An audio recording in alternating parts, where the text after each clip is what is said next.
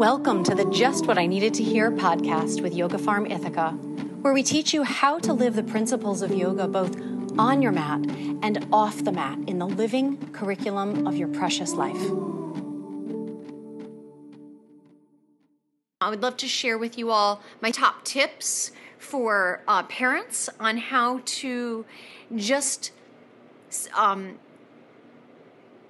raise our children in the culture of acknowledging change, and that is what prepares them to be with losses. So, two of the best practices as parents that we can do for our children to prepare them for loss in life is, number one, is bringing them into nature as much as possible. It doesn't have to be like long hikes necessarily, but frequent experiences in nature where you model paying attention and pointing out change and death. So for example, when you see an insect or roadkill, or not necessarily roadkill, but like, let's say you see if you're on a walking trail and you see a dead squirrel or something, notice if the first thing that comes out of your mouth is like, ew, don't touch that, right? And start to contain those expressions such that you can go over and stay neutral with it.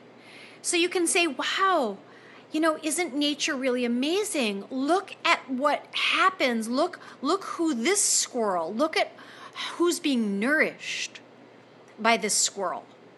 The decomposition, talk about it factually. Don't give it phrases like, oh, it went to sleep. He's in the long sleep. Don't give death phrases that then have children terrified to go to sleep. Okay, honest to God, that's what happens.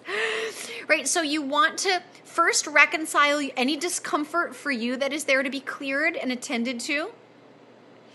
You want to teach children to be able to be neutral and curious about change, pointing out change, honoring when a flower dies. Instead of saying, oh, well, that thing just didn't see the light of day anymore, and whipping it out, taking the dead plant out and chucking it into the yard, bringing reverence to that which has lived its full life. And that's the language. Wow, let's find a great place to put this sunflower that blessed our home for so many months with yellow and color and joy. Where shall we put this so it can return to the earth? That language, your language is so powerful.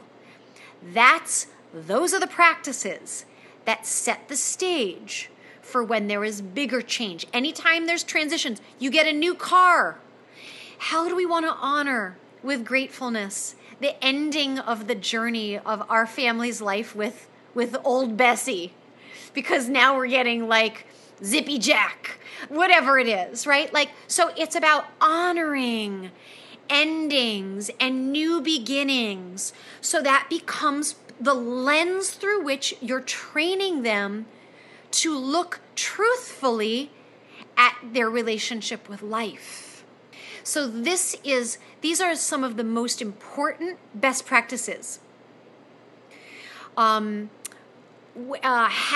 pets ant farms or whatever's in your comfort zone, but things that you also know or don't have a longevity of 50 years. I think ant farms are great gifts, are great learning experiences for children because the ants bury the dead.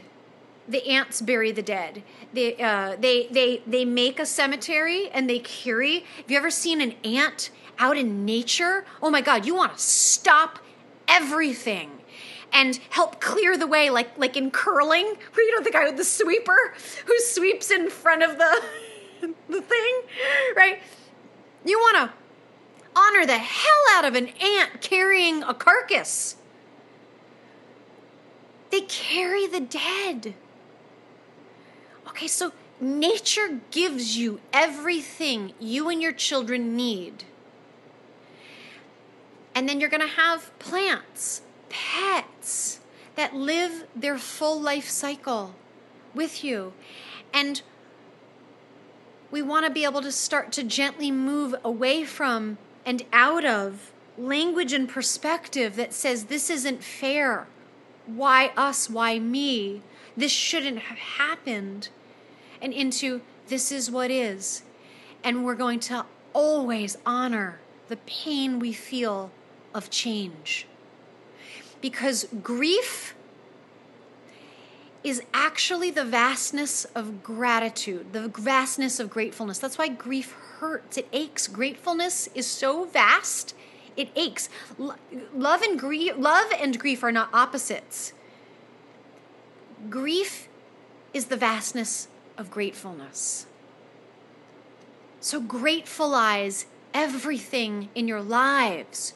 So when it comes to an end, whatever it is, whether your home burns to the ground, you turn in an old car for a new one, you change jobs, your kids change schools, your family pet its life cycle is complete, grandpa passes, whatever it is, everything we have to let go of in our lives. So train them. Train yourself to live as that embodied awareness, because how would you treat yourself and others if you lived as the awareness that everything in your life may be the very last time you're interacting with it? That's not designed to have you live in panic. It's designed because imagine how you would treat yourself and other people and your things, and where you would actually place your attention in life if you lived as that awareness. It would completely transform how you treated yourself and others. But because we fall asleep to that, and our culture has a heavy emphasis on keeping things and nothing leaving, or changing form, I should say, we have a very weak muscle in this awareness. And it's because we forget this, it's what allows us to treat one another hurtfully.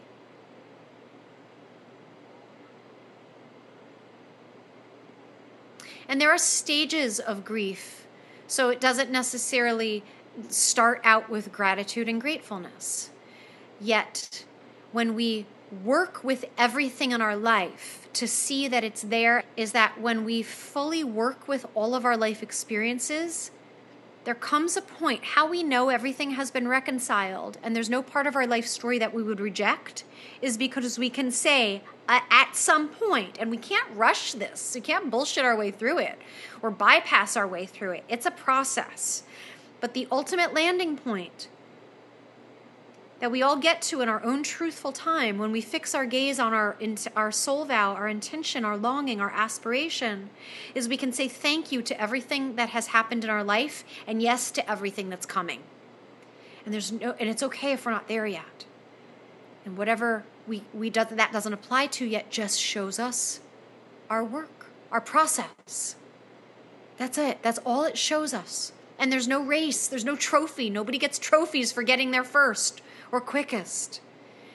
But to everything in our life, to everything that has come, thank you.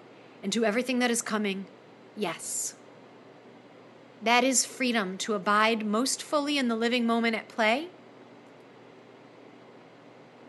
free of the traumas and the pains. It says that I've reconciled my life story. And the more of our life story we reconcile, we effortlessly land in that thank you for that, and thank you for that, because it grew me in the way I needed to grow. I now stand in my own love, my own wisdom, and my own power. And some tough shit, some tough stuff grows us, takes us to our knees again and again and again. I know that.